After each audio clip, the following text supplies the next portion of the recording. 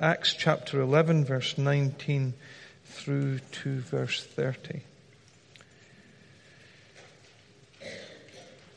Now those who were scattered because of the persecution that arose over Stephen traveled as far as Phoenicia and Cyprus and Antioch, speaking the word to no one except Jews. But there were some of them, men of Cyprus and Cyrene, who on coming to Antioch spoke to the Hellenists also, preaching the Lord Jesus. And the hand of the Lord was with them, and a great number who believed turned to the Lord. The report of this came to the ears of the church in Jerusalem, and they sent Barnabas to Antioch. When he came and saw the grace of God, he was glad, and he exhorted them all to remain faithful to the Lord with steadfast purpose. For he was a good man, full of the Holy Spirit and of faith, and a great many people were added to the Lord. So Barnabas went to Tarsus to look for Saul, and when he had found him, he brought him to Antioch. For a whole year they met with the church and taught a great many people, and in Antioch the disciples were first called Christians. Now in these days prophets came down from Jerusalem to Antioch, and one of them, named Agabus, stood up and foretold by the Spirit that there would be a great famine over all the world. This took place in the days of Claudius. So the disciples determined, everyone according to his ability, to send relief to the brothers living in Judea. And they did so, sending it to the elders by the hand of Barnabas and Saul. Then just jumping over to Acts 13. Now there were in the church at Antioch prophets and teachers: Barnabas, Simeon, who was called Niger, Lucius of Cyrene, Manaen, a lifelong friend of Herod the Tetrarch, and Saul. And while they were worshipping the Lord and fasting, the Holy Spirit said, "Set apart for me Paul and Barnabas for the work to which I have called them." Then after fasting and praying, they laid their hands on them and sent them off. Just a prayer. Lord, the truth is, these things that we've read and the truth that is contained within those words are things that are spiritually discerned. And so we need the help of your Holy Spirit to reveal the truth of Scripture to us. And we pray for that this morning. We take up the words of the hymn writer when we pray, "Speak, Lord, in the stillness, while we wait on thee. Hush our hearts to listen with expectancy." In Jesus' name we pray. Amen. You've probably heard people who are followers of Jesus referred to with the use of all kinds of different names, sometimes even nasty names. I was listening to a conversation between two ladies on one occasion, and one of them, they were speaking about Christians and some bad experience that they'd had with Christians, and one of them said to the other, "And the worst kind of Christians are these evangelicals." I don't know what people are saying about you. I don't know what kind of names people are using when they refer to you, but the name which has really clung to these followers of Jesus over the centuries is the name Christian. It's a Greek term with a Latin ending, and it basically means people that belong to Christ or Christ's ones.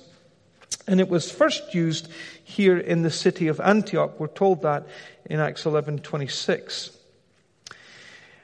It's doubtful that this is a name that the disciples would have given to themselves. I think that if you read through the book of Acts, you'll see that they already had enough names. Thank you very much. They are referred to as disciples, believers, brethren, saints. So they didn't really need another name. I don't think that this is a name that they gave to themselves.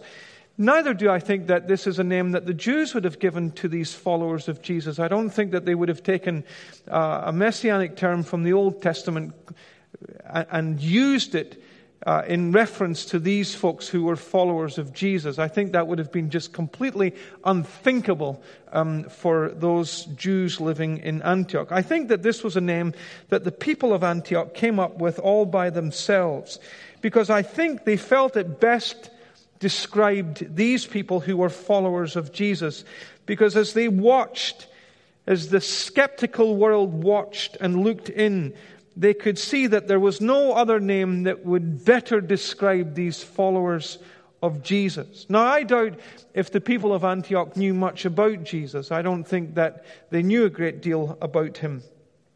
But what I think they did know was that these Christians were not worshippers of the goddess Daphne, or indeed of the youthful Apollo, the god of the light and sun, because in ancient Greek mythology, Apollo fell in love with Daphne and pursued her across the face of the earth. She rejected his advances, and her father, in an attempt to try and help her escape her pursuer, turned her into a bay tree. And there was, just 5 miles outside the city of Antioch, a temple dedicated to the worship of Daphne.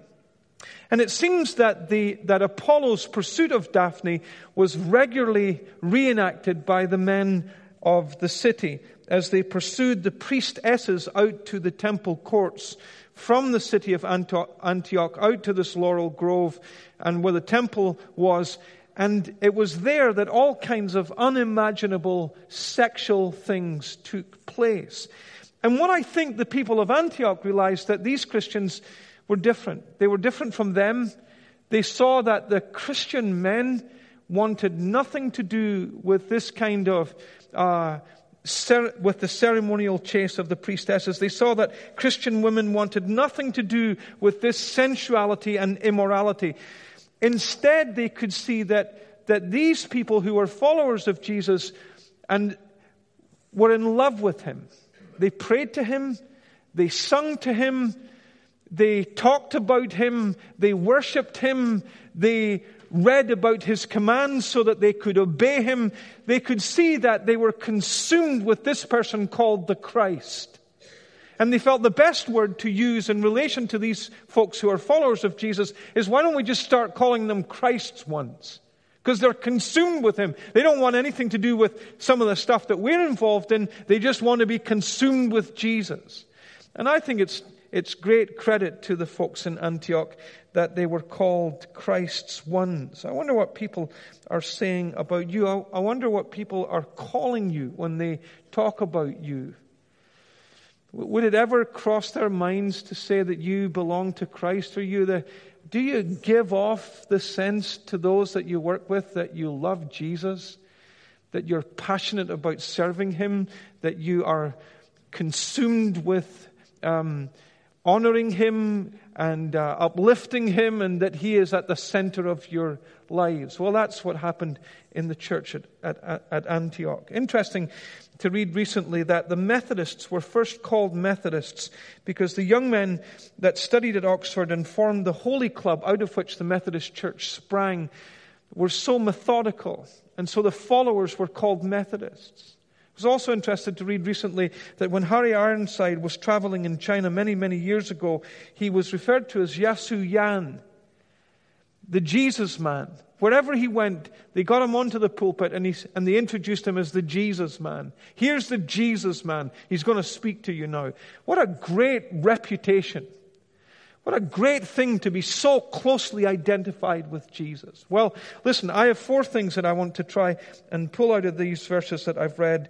I want you, first of all, to think about an exciting beginning.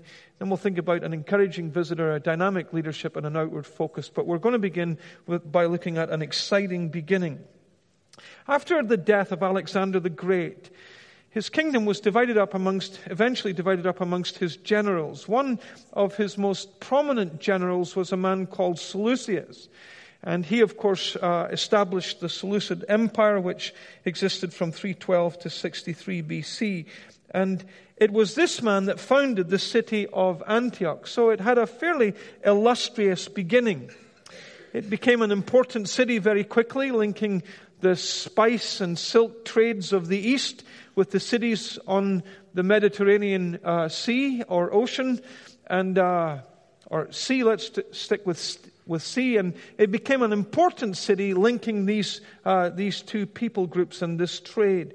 It became the third largest city in the Roman Empire. Third largest city in the Roman Empire. 500,000 people lived in Antioch.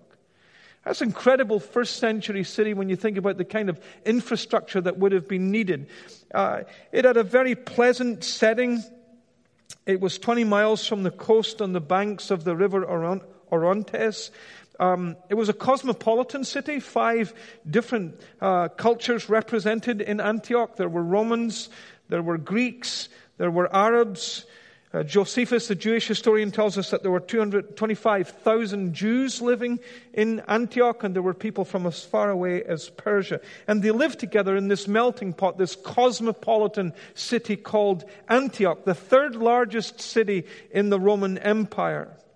It was also a commercial center. It became the capital of the Roman province of Syria. It was an entertainment center. There was a huge hippodrome in Antioch where people would kill themselves racing chariots around a track. And it was also a very decadent place because of the existence of the Temple of Daphne.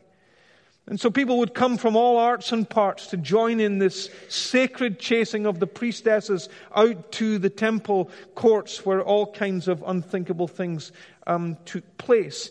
It was a decadent city. It was the Las Vegas of the first century. It was the Soho of London. It was just an interesting place to live. Yet here is the thing.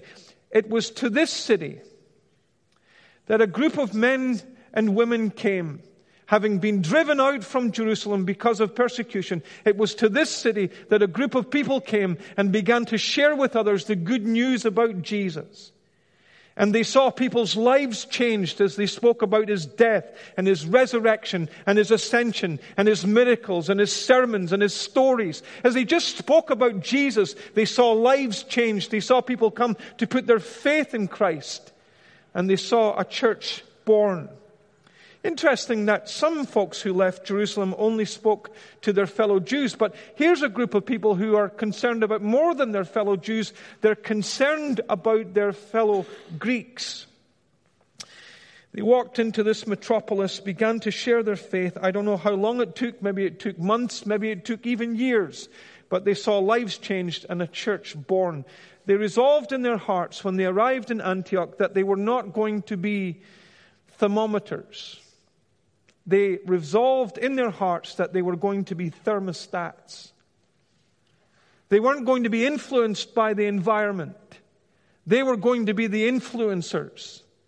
They were going to go into that city and make a difference for Jesus. They were going to share the message of Jesus with as many people as they could find, wherever the opportunities arose, and they were going to make an impact for Jesus. And I want to encourage you. My family were at the first service. I made a couple of comments for their benefit, particularly for my daughters who are at school. When you go into your lunchroom, don't go into the lunchroom to be influenced. Go in there to be an influencer, to make an impact for Jesus, to stand a little taller for Jesus. Don't go in there just to kind of succumb to the atmosphere. Be a thermostat. Crank up the heat. Change the environment. Change the temperature.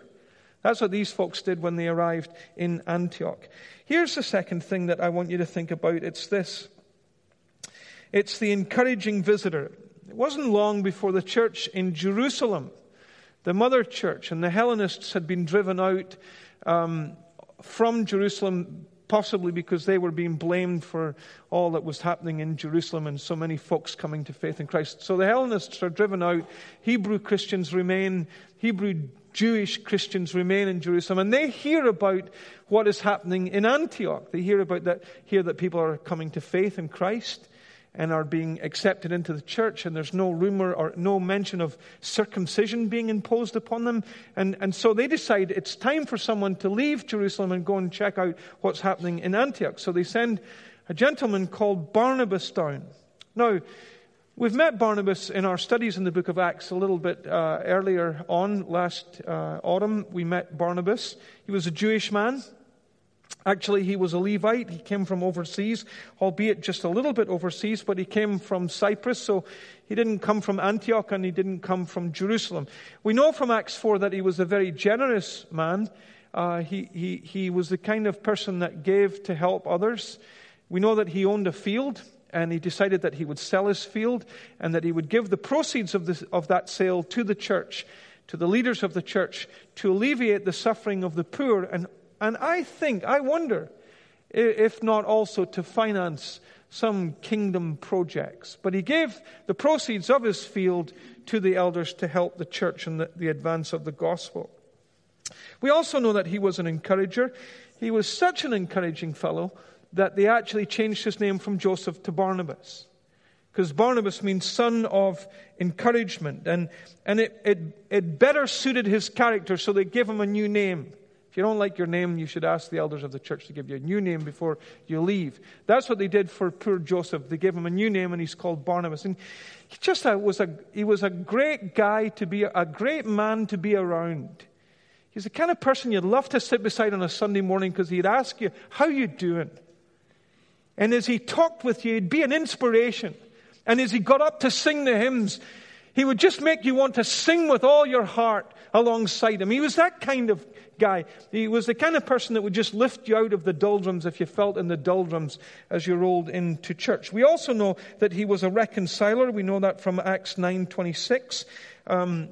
Saul of Tarsus was converted. He had been heading up a campaign of terror against the church. He had been imprisoning folks. It's believed that he was probably the person who presided over the stoning of Stephen. So he had been executing church members. And then God breaks into his life and he shows up in Jerusalem, and the church at Jerusalem want nothing to do with him. The elders, or the apostles, want nothing to do with him. The folk in the church are saying, he's not sitting beside me. He was responsible for the death of my husband. Some of my family members are in prison because of him. Don't think for a minute he's sitting beside me in church. He can sit somewhere else. In fact, he can sit in another room altogether, thank you.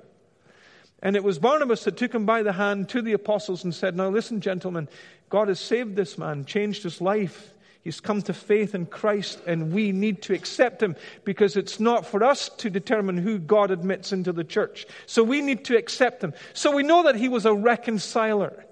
And he brought parties together. And here he is in Antioch. And God is doing a new thing in this church. People are being brought out of paganism with all of its baggage. These folks were not used to singing in synagogues.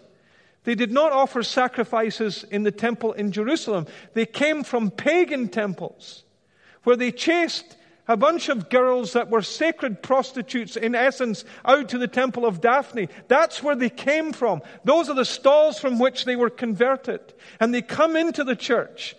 And Barnabas goes down to see what is happening. And what we're told is, when he arrived, he saw the evidence of the grace of God. And he was glad.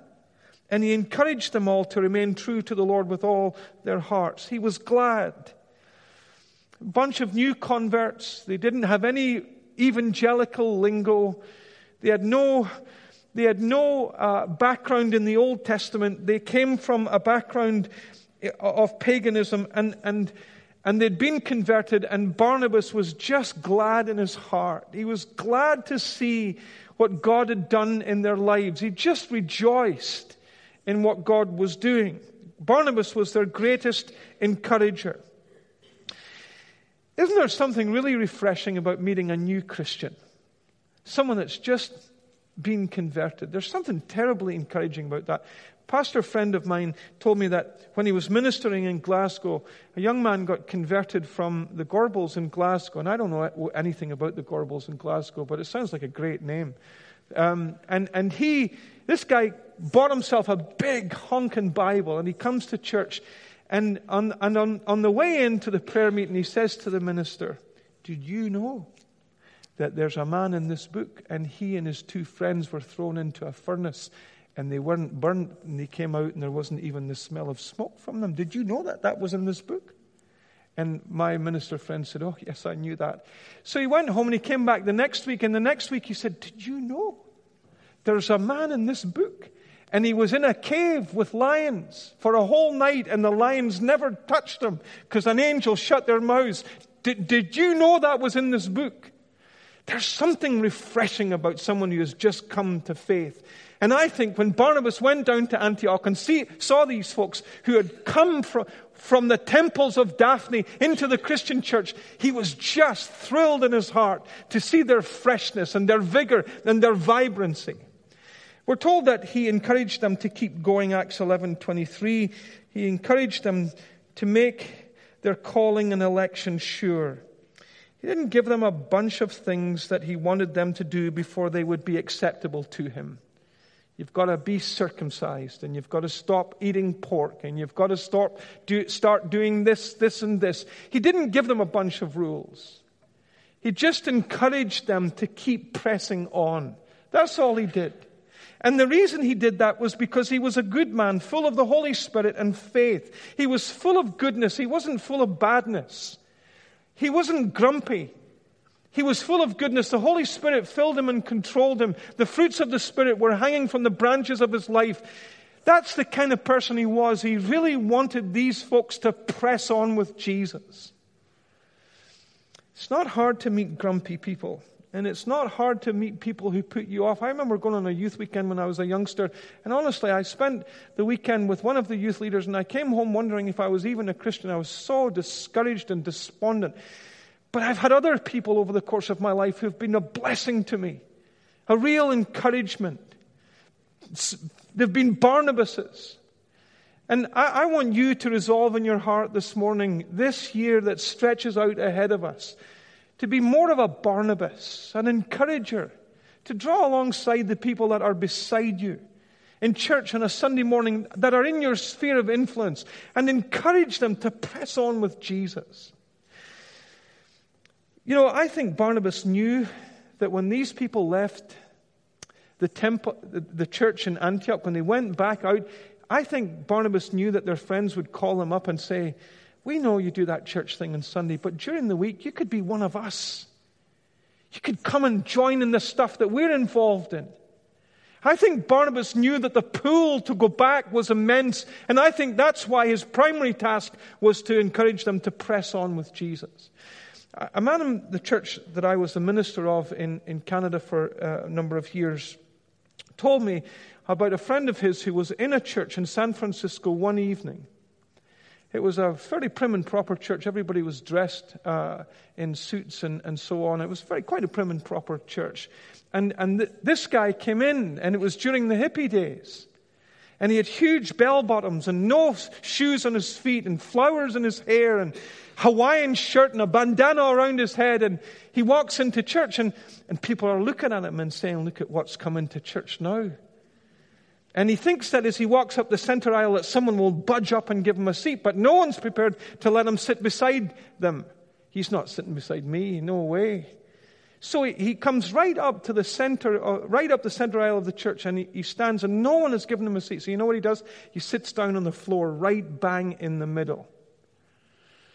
And then one of the elders or deacons or stewards starts to make a move, and they come along the back, and everybody's nudging each other. He'll fix him. Jimmy will fix him. Jimmy works out in the gym, you know. Jimmy will fix him out. So Jimmy comes down, and you know what Jimmy does? Jimmy takes off his coat and sits down beside him, cross-legged, in the center aisle, and they wait for the pastor or minister to start preaching. Because out of a group of 500 people, there was one person who really wanted him to press on with Jesus. There was one person who knew that when he left church, the temptation and the pull to go back would be immense. And he just wanted to be a blessing in his life. And I long to be that kind of blessing in other people's lives. Will you resolve to be that kind of blessing in this year ahead in someone's life? Here's the third thing. It's a dynamic leadership. Barnabas is going full steam in the ministry of the church at Antioch. So he stays there. He's going full steam ahead. He's preaching sermons on Sunday. He's running Bible studies during the week. He's got one-to-ones going. He runs Christianity Explored in the local Costa because he hates Starbucks. Far too bitter, the taste. And Costa's a lot milder, so he's having his Bible studies there. He thinks it will attract more people. That's a fabrication, by the way. But he's gone full steam in the ministry of the church at Antioch, and he decides to himself, I can't keep this up. There's no way I can keep this up. I'm going to run myself into the ground. Jesus had 12 apostles. Moses had 70 elders to help him judge Israel. I need help in the church, in the ministry of this church, in the leadership of this church. Who could I bring that would complement my gifts as an encourager? Who could I bring into this church that would systematically teach the Bible week on, week in, week out? Who could I bring? And then he suddenly remembered Saul of Tarsus. Now, Saul of Tarsus had been in hibernation for about 8 years because he became such a troublesome character in the church at Jerusalem because no one really knew what to do with him, and people couldn't cope with the fact that he had been converted and he was now a Christian. So he was packed off out of Jerusalem back to his home area of Tarsus. And he had been gone for 8 years. And Barnabas has to go and look for him. He does see that in the text? Barnabas goes to look for him because he doesn't know where he is. He just knows he's up there somewhere, hidden from view. And he decides, I'm going to give him a chance in ministry, and I'm going to bring him back, and he's going to help me in the work of this church. And that is exactly what he does. And for a whole year, together, they serve this church, preaching, teaching, leading, pastoring, meeting people on a one-to-one for a whole year. They work side by side. You know, we often think about Barnabas and we think, hey, he was a nice person. He would have been a gentle giant, a real encourager. But we don't think about the fact that he was a visionary. He was a visionary. Because not only did he pull Saul on board, by the time you get to Acts chapter 13, you see that he has expanded the preaching team to 5. So now there are 5 preachers in this church. Not just one of them, 5 of them have assumed the roles of leadership in the church at Antioch. And I think a lot of it is down to Barnabas' visionary leadership. He was not about a one-man ministry. He was about bringing others on and unleashing them in the work of the gospel. I am really excited to be part of this church, to be part of a church that's involved in training new leaders, a new generation of leaders for Christian work. But when you think about the state of our nation, in Scotland, somewhere between 1% and 2% are evangelical Christians. And if it's 1%, you could get most of them in Hampden Park in Glasgow. It's probably closer to 1.5%, so you couldn't get them all in. But you could get them into Murrayfield and Hampden Park. In the UK as a whole, 3%, 63 million people. That means 3 million Christians, 60 million people that don't know Jesus. You know what we need? We need a new generation of visionaries. We need a new generation of Brother Andrews who will drive to the borders of closed countries with Bibles in their car and pray that God will shut the eyes of the guards and drive straight through and unload the Bible on a nation. We need a new generation of George Verwers who will trust God for the finances to float 2 ships carrying the gospel to port after port around this world. We need a new generation of John Knoxes who will stand for the truth and give voice to the truth and preach it with passion and conviction. We need a new generation of Barnabases. And it may just be that God is tapping you on the shoulder to become one of those Barnabases in the context of our church, in the context of this nation. Barnabas was a visionary. The last thing I want you to think about is this. What's so interesting with Barnabas and Paul's partnership is it starts off Barnabas and Paul, but by the time you reach the middle of Acts chapter 13, it's Paul and Barnabas. Because Barnabas takes a step back and he pushes Paul forward. Here's the last thing. This is a church not just with a dynamic leadership, but it's also a church with an outward focus. Apparently, the church in Jerusalem had a number of prophets that were going around from place to place, And they were bringing messages from God. And of course, they didn't have the completed New Testament canon to guide them in all matters of faith and practice. So they had these folks that were bringing them messages from God. And so one prophet comes down from Jerusalem. His name is Agabus. He tells the church in Antioch about a worldwide famine that's going to take place. And it's going to be particularly severe in Judea. He doesn't tell them what to do. He doesn't say, now here's what you should do. He just gives them the information and leaves it with them. Now the church at Antioch came from a very different background from the church in Jerusalem. The folks in Antioch had never been to a synagogue. They had never been to the temple. They had never offered a sacrifice. They did not come from a Jewish background. But now that they had come to faith, they felt a sense of oneness with their brothers and sisters across the water or down the road. And they decided that they should do something to help the poor in Judea.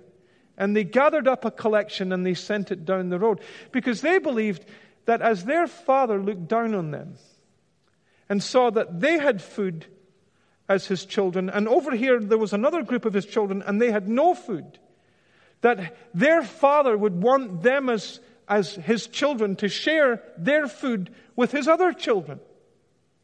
And so they gathered up a collection and they sent money down to the church in Jerusalem. Now, I don't want to bore you with statistics and facts, and statistics can be made to say almost anything. But the truth is, we live in a world of injustice, don't we? We live in a world of great injustice. 1 in 5 of the world's population lives in extreme poverty. 10 million children died last year. 10 million children died last year before their 5th birthday from elementary preventable diseases. And many of these folks are our brothers and sisters in the family of faith. And I have often asked myself, how does the Father feel as He looks down on me as His child with so much resources? And over here, there's another one of His daughters, and her daughter is going to die before she's 5 because she can't afford a course of antibiotics. How does the Father feel about that?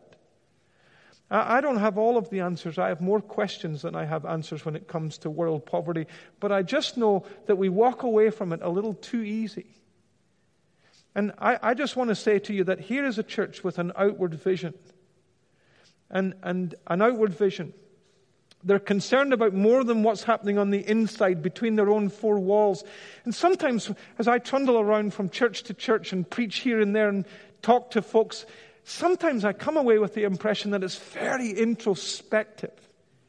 And there's no world vision. The great churches of history have been missionary sending churches.